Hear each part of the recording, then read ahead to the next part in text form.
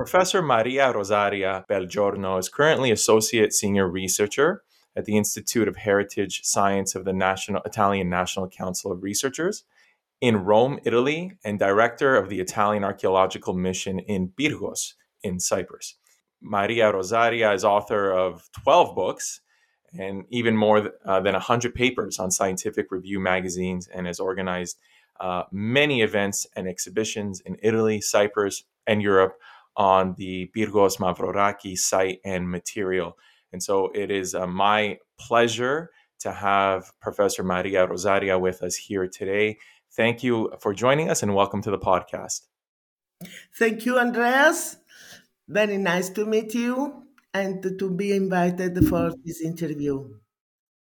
Again, thank you so much. And so I want to start off with your book, because I did read your book. It's called From Pyrgos to Francois Coty. And as someone who's never heard of Francois Coty, but I do know of Pyrgos, I can assume, I can infer that you're trying to make a connection between the past to more or less the present. So what I was going to ask you to start off this conversation is, what did you set out to establish? I mean, and who is Francois Coty, and how would Cyprus or Pyrgos be connected in any way to him? Now, just to start, the link and the meaning of my book, as indicated in the title, I refer to the long journey through the centuries of a perfume produced in Cyprus, whose mythical charm lasted for centuries until it became an olfactory family in 1917 by Francois Coty.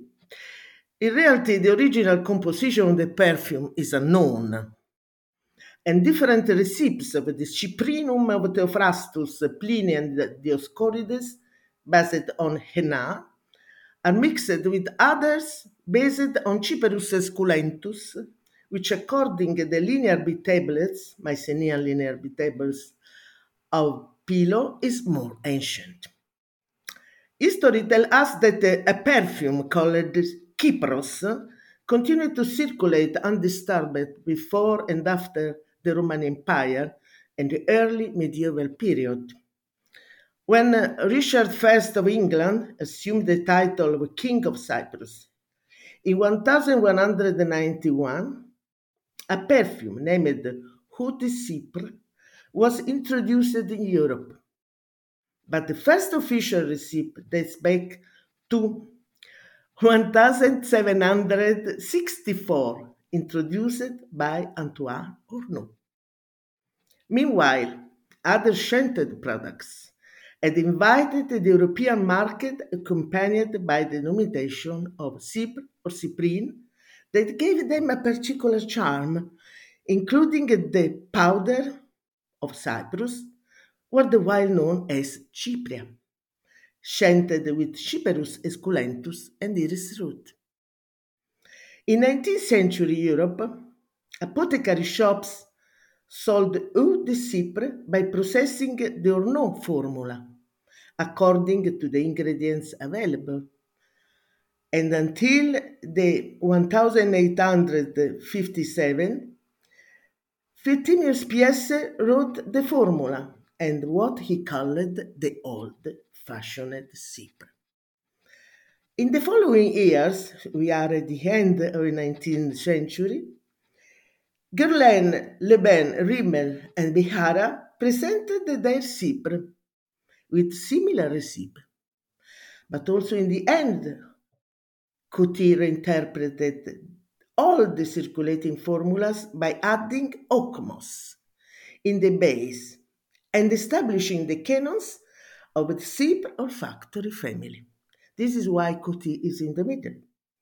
As this story shows, it is not the old Kypros formula that survived, but the place where the legendary scent was born. You mentioned in your book, you talk about the olfactory families. And for someone who doesn't know anything about perfume and cologne and all that, I was very surprised to learn that of all those different families, for example, musk being one of them, that Cyprus is there's only one olfactory family that is from a region, and that is Chypre. And that is where Cyprus is unique in that regard. It's something different because now all the perfumes belong to one different olfactory family today, including Cypre, which conserved its position of olfactory family also when Fragonard reduced the number from 10 to 7. But considering the fact that Cyprus is a small island in the Mediterranean, very little known in the world, the survival of the name linked to a family of perfumes is a unique fact, perhaps only because its reputation as an island of perfume has been preserved through the millennia. It's suffice to say that although France considers itself the home of all perfumes, no olfactory family bears the name of France. Without considering 100 not official branded perfumes, from the end of 19th century of this until 2014, the Perfume Encyclopedia reports around 300 official branded perfumes named Cypre. But the number belonging to the Cypre family today are thousands. Some very famous, as for example Cabochard of Grès, Mitsuko of Guerlain, Polo La Floren, and the Femme of Rochat. So it's something which happened peculiar in the brands at the beginning of the 20th century.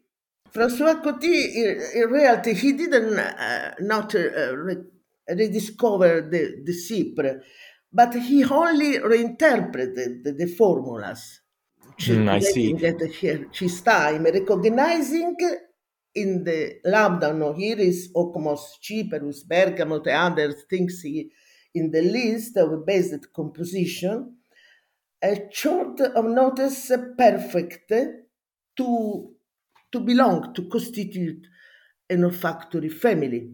So he created Cypre.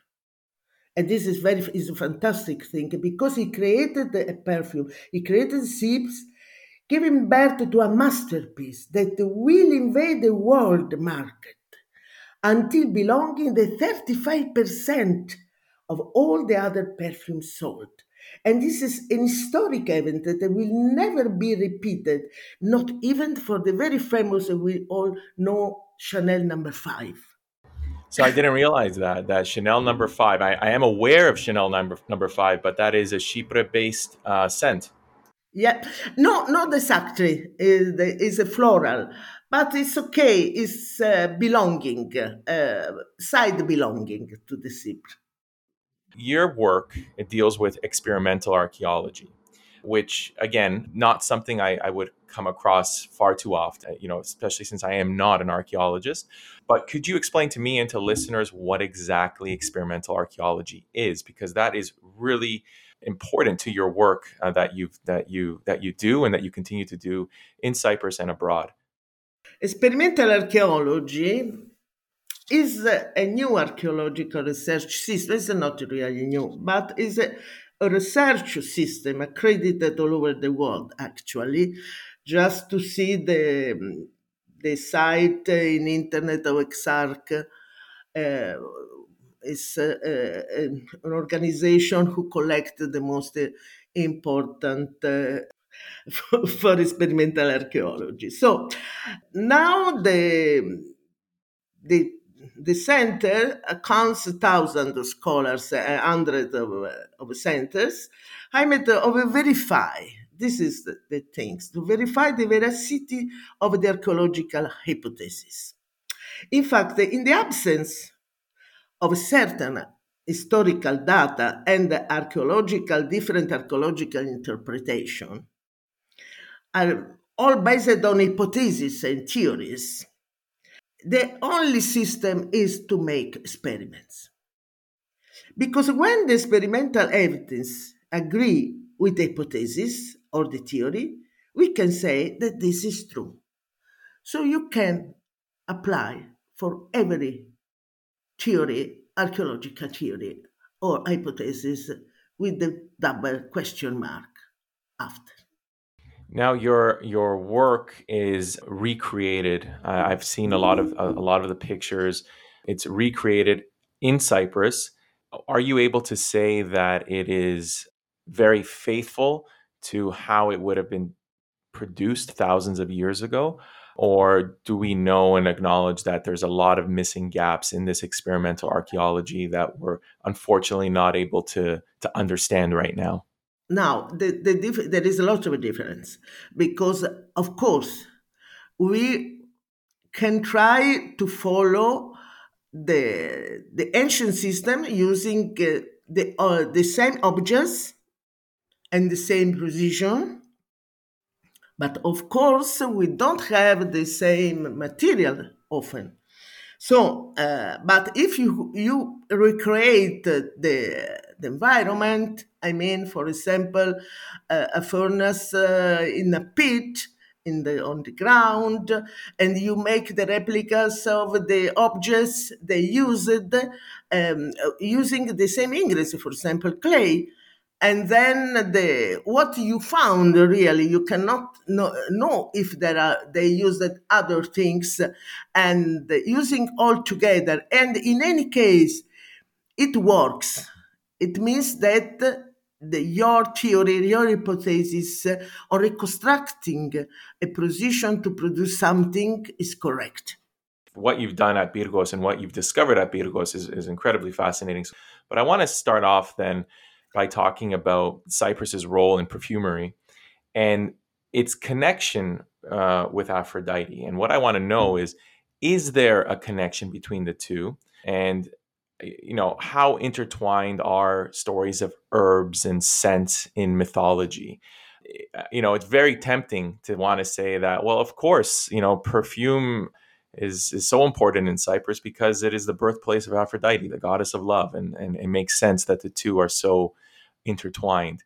Is it too much to hope that that's the case, or could we say there is a direct connection between the goddess of love and perfumery in ancient Cyprus? Now, it is very, very difficult to affirm this.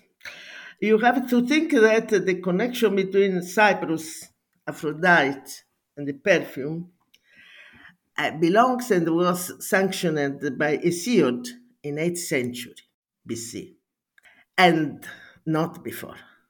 So regarding Hesiod, we have two possibilities.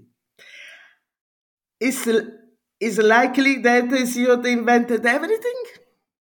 Or there was already a reputation for it, based mostly on the trade in spices and cosmetics? This is the question.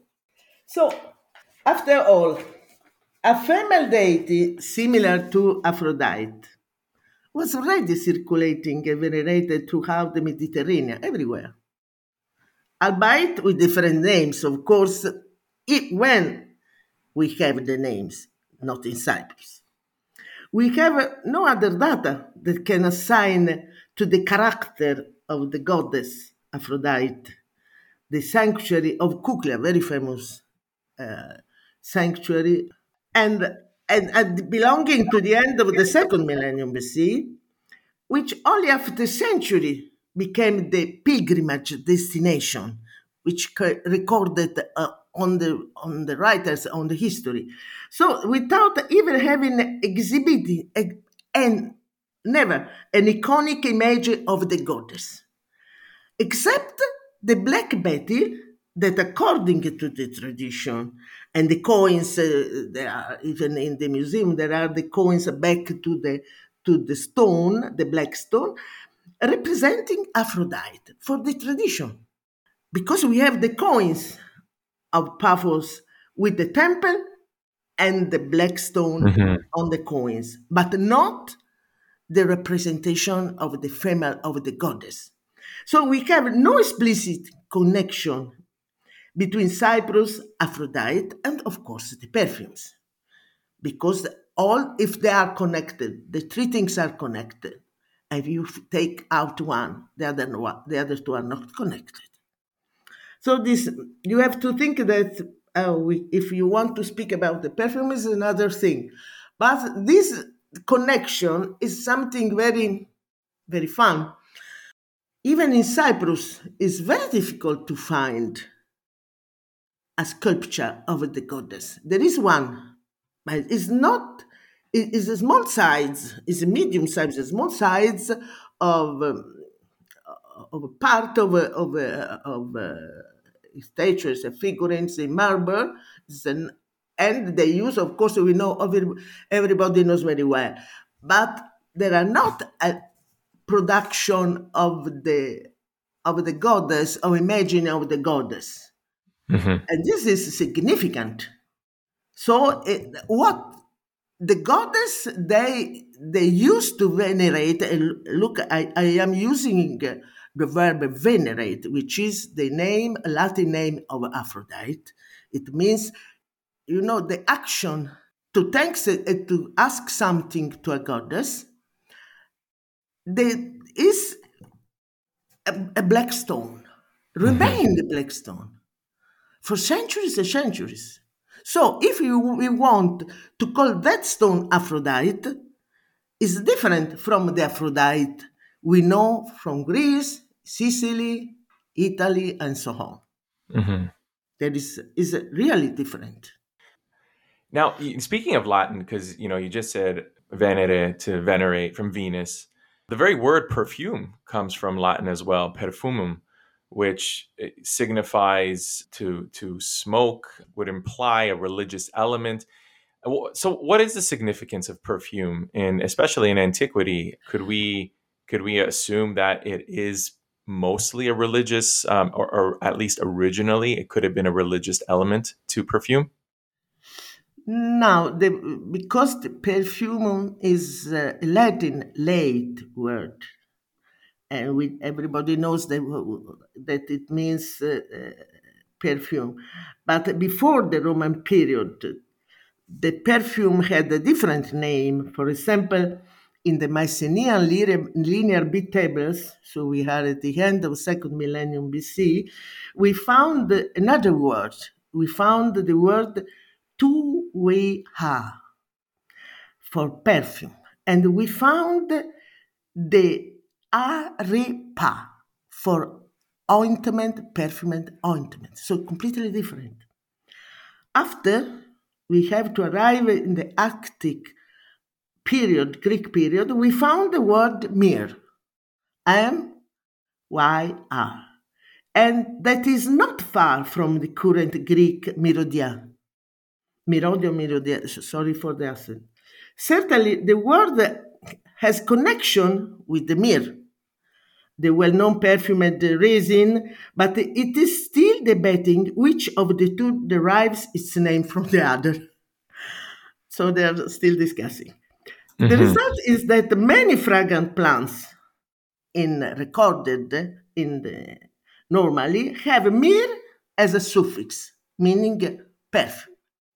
But considering the importance that perfume have had in all religions, I examined the composition of the word myrrh according to the Bible and the Hebrew alphabet, advancing the hypothesis that the word is composed of three Hebrew letters: Mem, M, meaning the hidden; Yod, meaning the creation; and Ra, meaning the creator. So, just is my opinion, it is the most suitable word to identify the perfume as the origin of the life and emanation of God. But it's only my interpretation. In Egypt, fragrances, we know, were monopolized by pharaohs or priests. In Cyprus, then, what do we know about the access to perfume in Cyprus? Were some scents exclusive to certain groups, or was it more democratized, if I can use that word? Was it accessible to anyone? And if so, like, how do we know? Like, what do we base this evidence on?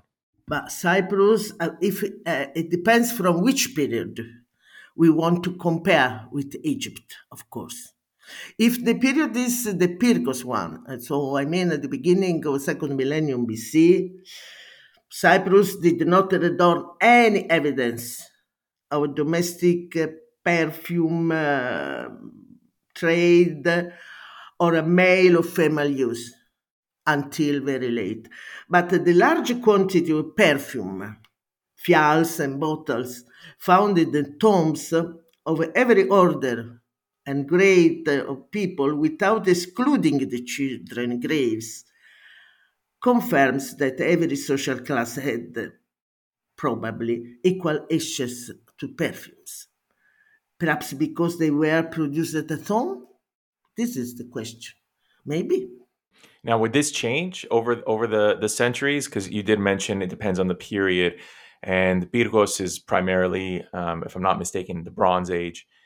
Later on into the classical or later on into the Roman periods, does that change, or does it remain more or less the same? I think probably something changed. You have to think that after in the first millennium BC, the domination of Cyprus belongs to so many different countries around that, of course, they import and they use different costumes, even in the use of perfumes. For sure, they changed in any case. Now, something that I'm sure a lot of listeners are wondering right now are about the smells associated with Cyprus. I mean, as I read in your book, there was some really interesting finds: pine resin, oregano, even parsley. Are these the typical smells that you found in your work, that and what other herbs were used as well to create the perfumes? Just I some of it we think of it as food, but may have been used as ways of adding to the perfume. Now, the fragrance that archaeometric research found, because it's archaeometric research, in the Pyrgos samples cannot be considered in the number of products exported from Cyprus in the Middle Bronze Age, because we have no archaeometric comparison, other archaeometric comparison made on contemporary finds, for example, from Egypt, from Greece, from Lebanon. While for the latter periods, and this is the difference, we have the receipts of very later periods of Theophrastus, Pliny, and Dioscorides, which confirm the survival of Cyprus as a place, look, as a place that produced and exported perfumes. This is what we know for sure, that Cyprus was exporting. Mm-hmm. From these records, we can say that most were green plants because they make the list of the plants. So generally green plants, such as, for example, pine, marjoram, coriander, rosemary, and these are, but not what we found in Pyrgos is something you cannot put together. I mean, what I remind when we made the analysis is that we used to find generally, more frequently, the pine together with something else, turpentine with something else. But the base was that. And the other things, probably the oil of pine, turpentine was the vehiculant, I mean the carrier of the other. It's just an hypothesis, but we never found a receipt, even because you cannot speak about a receipt if you don't have a written record, or you can have a comparison with another archaeometry analysis made on a similar object, perhaps even from Cyprus, of the same period, and you find the same things. This did not happen. We don't have anything like that. I'm starting to understand a little bit more that it really depends on the period that we're talking about as well. We get more information later on into the Roman periods when we have texts such as the ones that you mentioned from Pliny were some sense more masculine and some more considered feminine. For example, scents derived from oak moss, would that have been more likely worn by a male as opposed to a female? Now, it's just that case of Roman period, which is sure. I mean, oak moss is a unique case, since the Romans considered masculine the moss grown on the oak tree, not only the oak tree, but that, which in Latin is called vis genitive roboris, vis roboris. Like the same name they give to the physical and moral strength, therefore masculine. From the Latin word muscum and the Greek word mosklos, it seems to come the synonym musk, which identify the perfume containing oak moss considered masculine. For the others, we have no precise reference on male or female preferences. We can only suppose that the most expensive perfumes were a prerogative of the rich and exhibited of a status symbol in precious containers. And we have records of this in the late uh, records of the Latin writers. And even the most important people used to shame themselves even too much, using everything. Got one last question for you about the Latin period, and then we'll dive into your work at Pyrgos. There are, as far as I can tell, actual perfume named perfumes from the Roman period, Cyprinum and Amarikinon. What do we know about those scents, and why and how are they associated specifically with Cyprus? And are we able, or have we ever been able to recreate those scents? Now, the two perfumes belong to the late Romans, the first century of this of our epoch, and so as a Plinio, and we have different receipts of a Pliny and the Dioscorides are not the same, are different. And they mention Cypre like the country who used to sell this kind of perfumes. And but the American one, for example, is Majoran, is something even belonging to stories of different stories on the mythology of Cyprus. In any case, there is a lot of discussion about both of them. But what is interesting is that the position to make this perfume start from wine. They start from wine and including after slowly the different ingredients. And this is interesting and moving to different interpretation also about what we found in Pyrgos.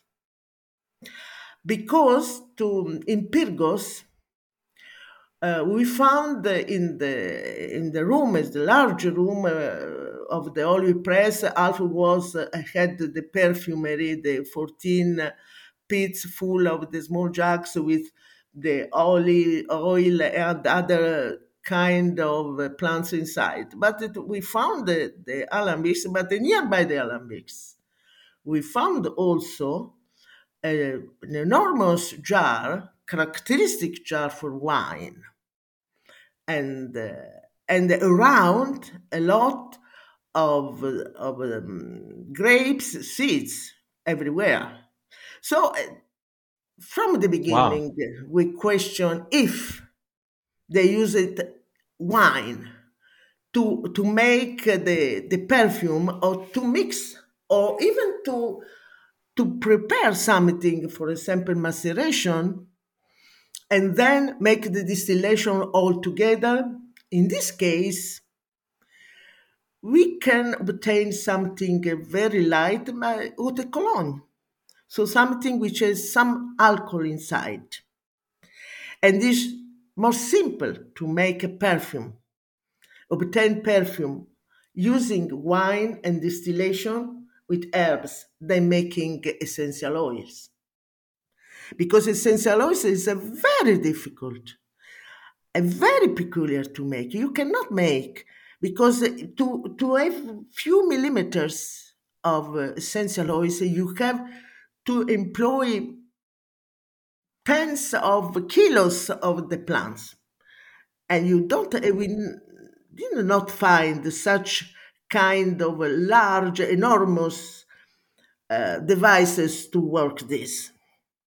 But if you want to obtain something which is in the middle of a perfumed water and the ointments, perfumed oils, maybe it's possible, and I am making some experiments to use the wine, and we found the recipes and the formula with the wine in the text of Dioscorides. So could we say? I know perfume and cologne nowadays most often they have like an alcohol base. Could we say with confidence that the original perfumes from Pyrgos, which we are going to talk about in a second, would have always had an alcohol base, as you sort of alluded to with reference to wine? Alcohol you cannot check, of course, uh, even after 4,000 years. But maybe yes, because alcohol even today, you have to look at the system of today's system to obtain, to exploit aroma. So is the ingredients is something we can use to take the terpenes, the fats part of the aroma of the plants, of the smell, perfumes, and to extract that. And you don't need a lot of quantity of essential oils to make a perfume. It's just one drop, but you cannot check at the time the essential oils, because it's are very thin drops. But you can take such thin drops using alcohol, using wine. So the wine transfer take out the essential oils from the plant, even two, three together, and you obtain, of course, a light liquid, including this part, a very teeny part of essential oils, but you have the perfume. This is the difference. So we don't know exactly. And this is why now is interesting and important to use experimental archaeology. Now, speaking of which, I want to shift gears now to the incredible work that you did at Pyrgos. And so, for those listening, Pyrgos is a small little village in the eparchia, the province, I suppose, of Limassol, just outside of the city. It is there that you first came across this perfumery, for a lack of a better word. But you actually called the discovery of the Pyrgos complex, before we talk about what was there, you called it multidisciplinary. You used archaeometry, paleobotany, archaeological research. So I just want to start off by asking what went into this excavatory work? How and why was it necessary to involve all these different disciplines in the excavation? The excavation of Pyrgos revealed from the beginning the presence of anomalies is visible. Compared to other sites just excavated, whose structures and architecture mainly concerned the houses, village houses. The foundation, the architectural remains, in fact, of Pyrgos concern a small industrial complex, probably the center of the settlement of the Middle Bronze Age, but they are on various older occupations set directly on the pillow lava. some of which date back to Neolithic period. All included in an archaeological level that only in some points exceed 1 meter, because the soil, the rain can take out all the soil. It is a rare and complex context with what we found that required more specialized investigation than those of normal archaeological excavation. But I belong to the Italian National Council of Research. So my colleagues of this research council, whose multidisciplinary competence is well known everywhere, has transformed archaeological Pyrgos excavation, it was an occasion, on a multidisciplinary field of research that is still active and has made it possible to carry out innovative analysis in different laboratories, such as those that led to the discovery of wine, perfumes, textile, fibers, and various metallurgical activities, outline the industrial and commercial character of the site. How was the site first discovered, and when was this find actually conducted? Do we know anything about how it was ultimately destroyed in antiquity? Now, the site was very known in medieval period, and there is a long story of why I decide to find the settlement of Pyrgos, because I start to study some tombs, and then I found one very interesting belonging to a blacksmith. So I asked to a person who, Maria Gicosti, former director of the Department of Antiquities, but at the time it was 1996, she was with me, surviving all the area, and then we found the place together. But she was involved in the very important, famous Italian excavation. So me, after preliminary soundings, in 1998, we opened the official excavation of this site. And what we found was really, even in the aspect of the remains were peculiar, and this was clear since the beginning that it was destroyed by an earthquake. And so probably an earthquake that now, from the last examination and the last research we did, perhaps it was about the 1750 BC.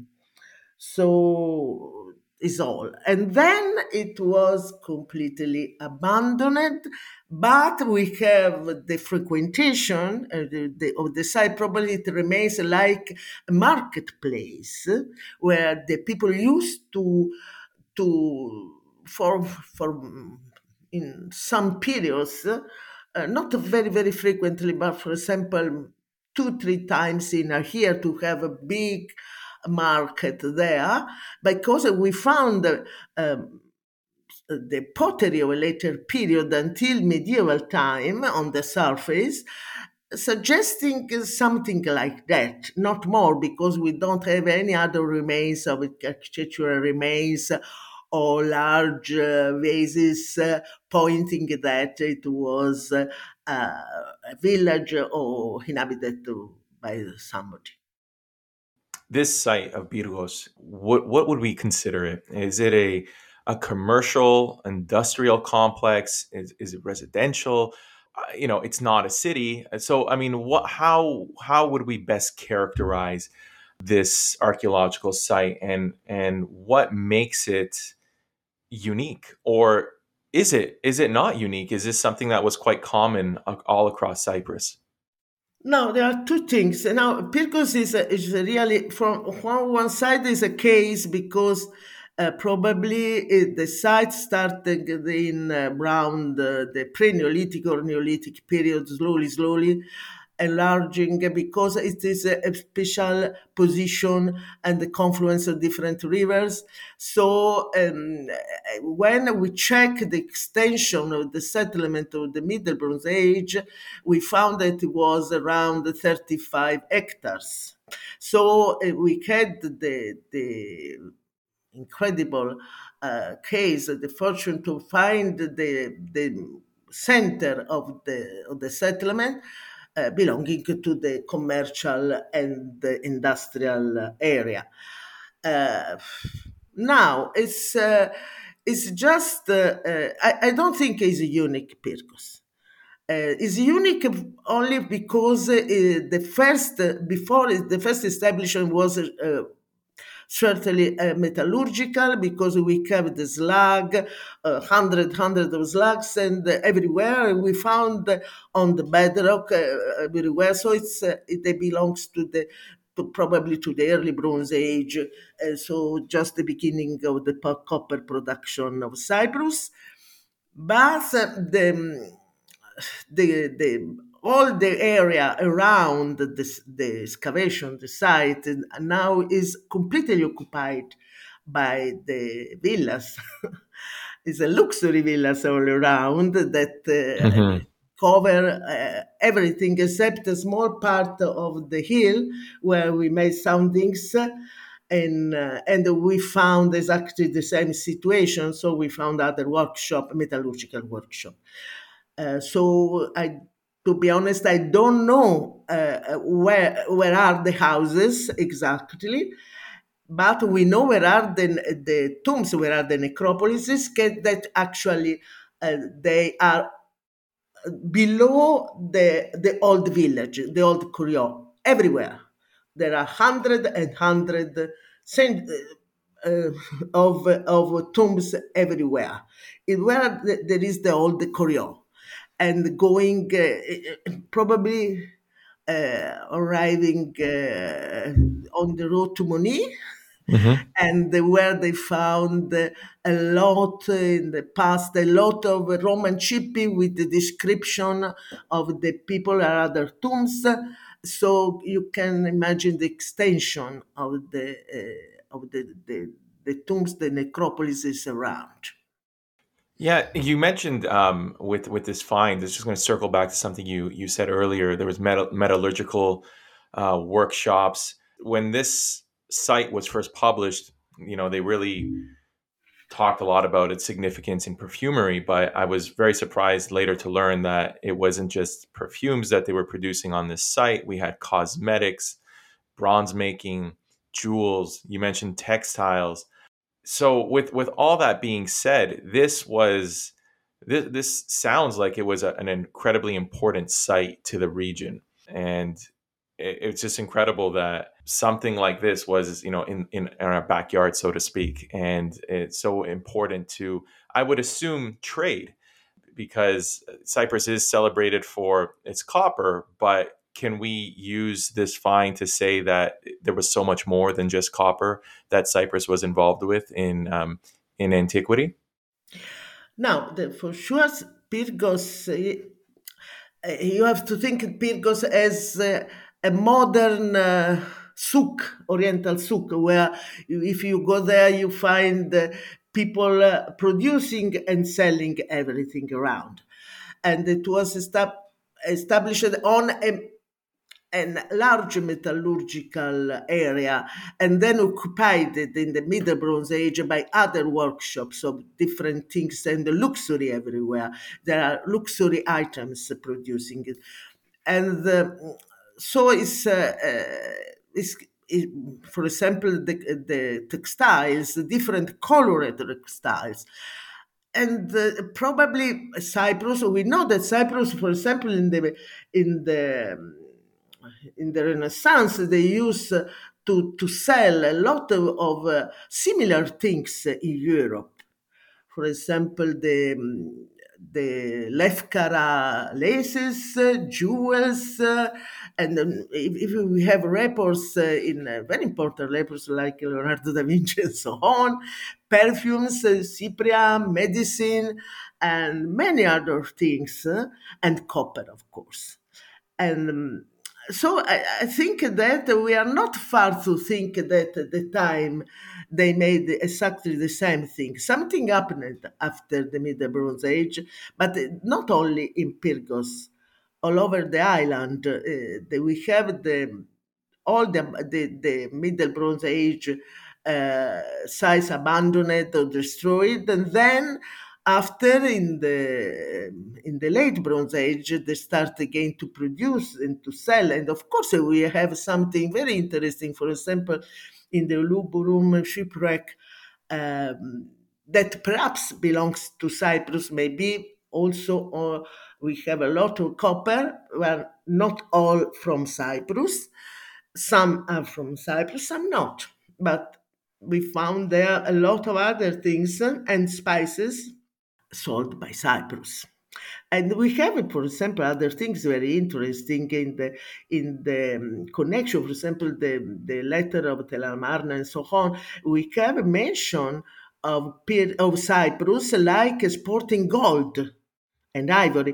And just recently, you have to think that the reopening of the mining place of producing gold in Cyprus, even now, and the connection may be possible even for the ivory, for the dwarf elephants found, the bones.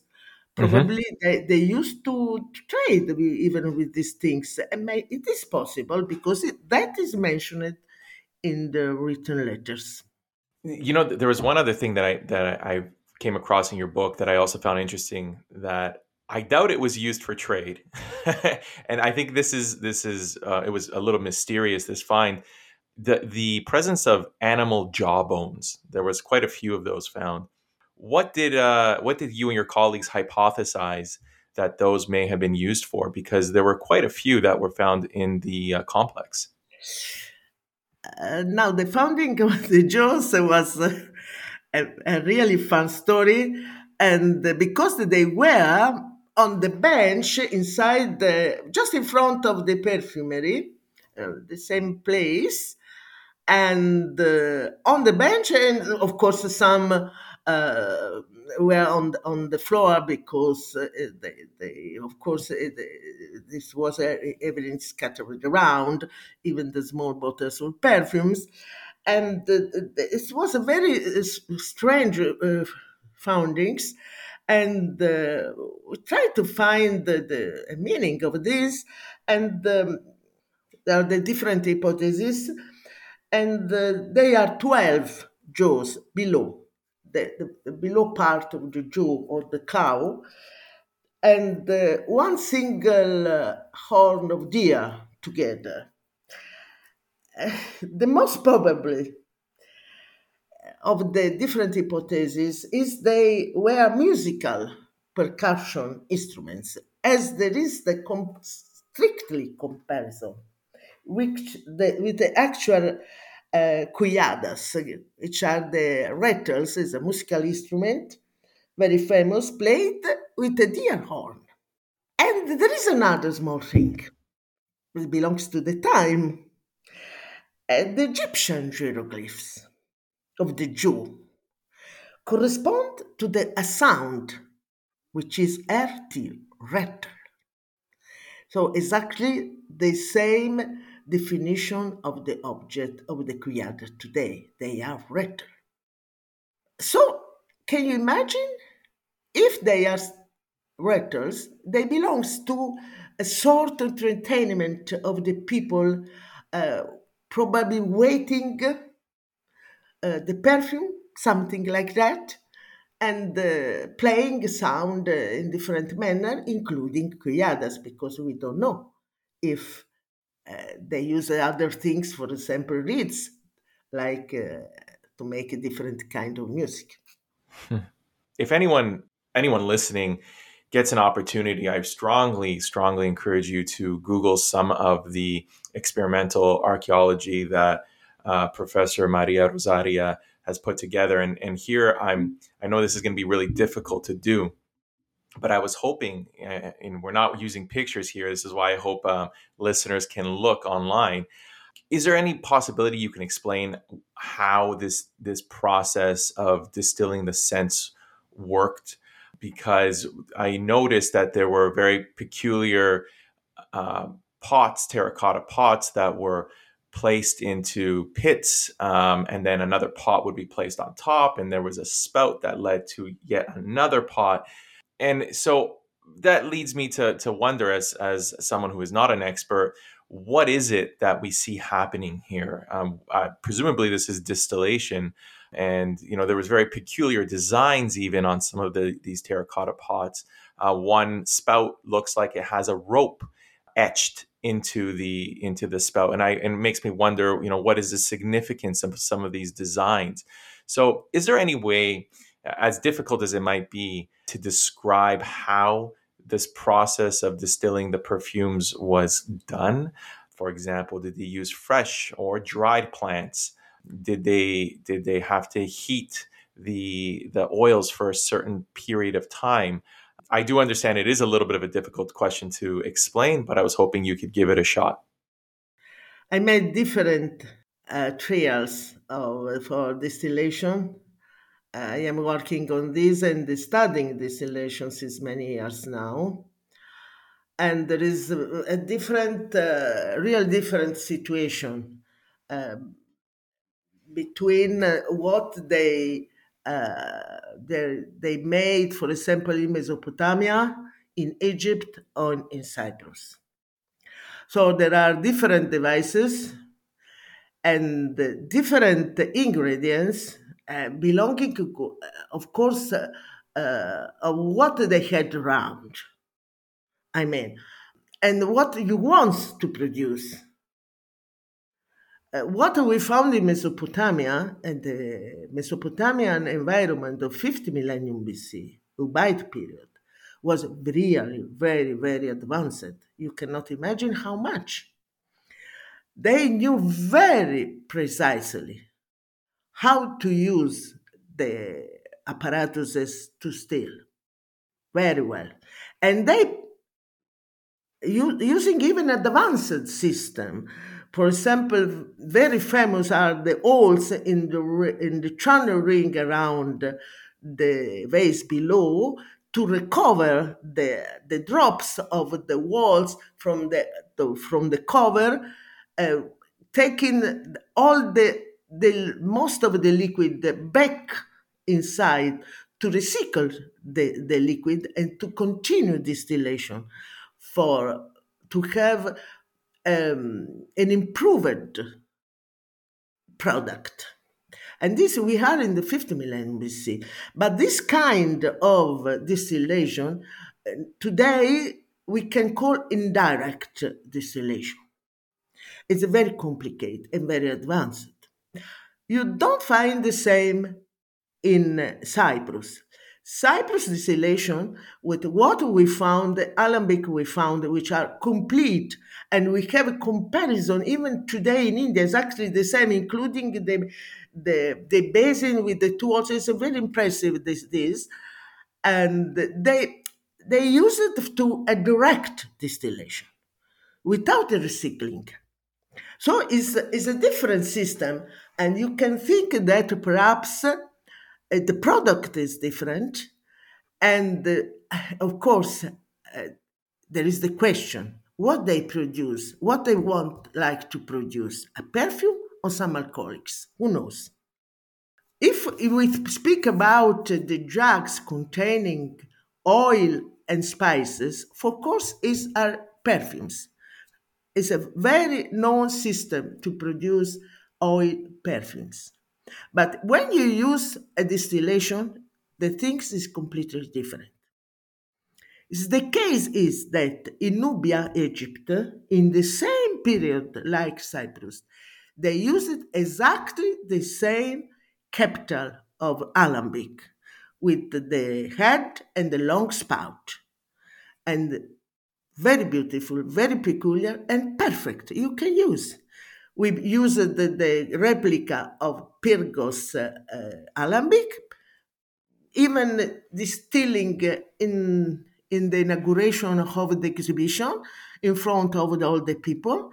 and they work perfectly. I made the replicas of Tepegavra, the most ancient and the first and second apparatus, so two different types, and they work perfectly. And what we found is that still today, in next May, of course, in Iran, Pakistan, Afghanistan, and India, they have exactly today the same devices, of course. Wow. They abandoned the clay and now they use the copper. There's something which is very interesting. Now I am studying and publishing another book for distillation Aegean with Mycenaean period. And what is I found really continuous in Cyprus, many words have like the root of the words is Cypre, like cyprinol, like cyprinus, like Cyprus longus and the henna, something like that. And for example, of course, there is, even today, the same ingredients, they are used in the perfumery. Exactly the same. So we found that coriander, for example, which was very famous producer from Cyprus, so you have generally in the male perfumes everywhere, even today. So it's most probably they used to make this kind of perfume, including the ingredients they had around, and for sure they use coriander because we found the seeds. In Pyrgos, we found a lot of carbonized seeds, including coriander, including different kind of plants, including myrtle, many other things. And so you can imagine how, but you never know which kind of ingredients they use. Of course, it's very, very difficult, very difficult. When you check with archaeometry, you have to decide what you want to ask, including the ingredient, to make a comparison. This is the system. There is not a system that you put something inside and this will tell you the story. You know, so you have to try different ingredients to find that one which is exactly inside. So until you don't try all the others, you don't know if there are another one. So this is why it's not possible. I know, I do understand. There's always just that little bit of hope, but that Yes, I do understand it. You can find some, but it's more easy to find some suggestion, because there are suggestions from all the other things around the pollens, for example, other things, to have a general idea of what they do, or what they did, and but this for sure were green plants. This is for sure. We never found a flower. So it's a peculiar thing, a peculiar perfume, very similar to Cypre. Well, Maria Rosaria, it has been a pleasure. Thank you so much for coming on to the History of Cyprus podcast and sharing with listeners some of the work that you have been doing and continue to work on. And again, I'm very, very grateful for your time. Thank you, Andreas. Okay, take care. Thank you so much. Have a great evening. Bye. Bye. Bye.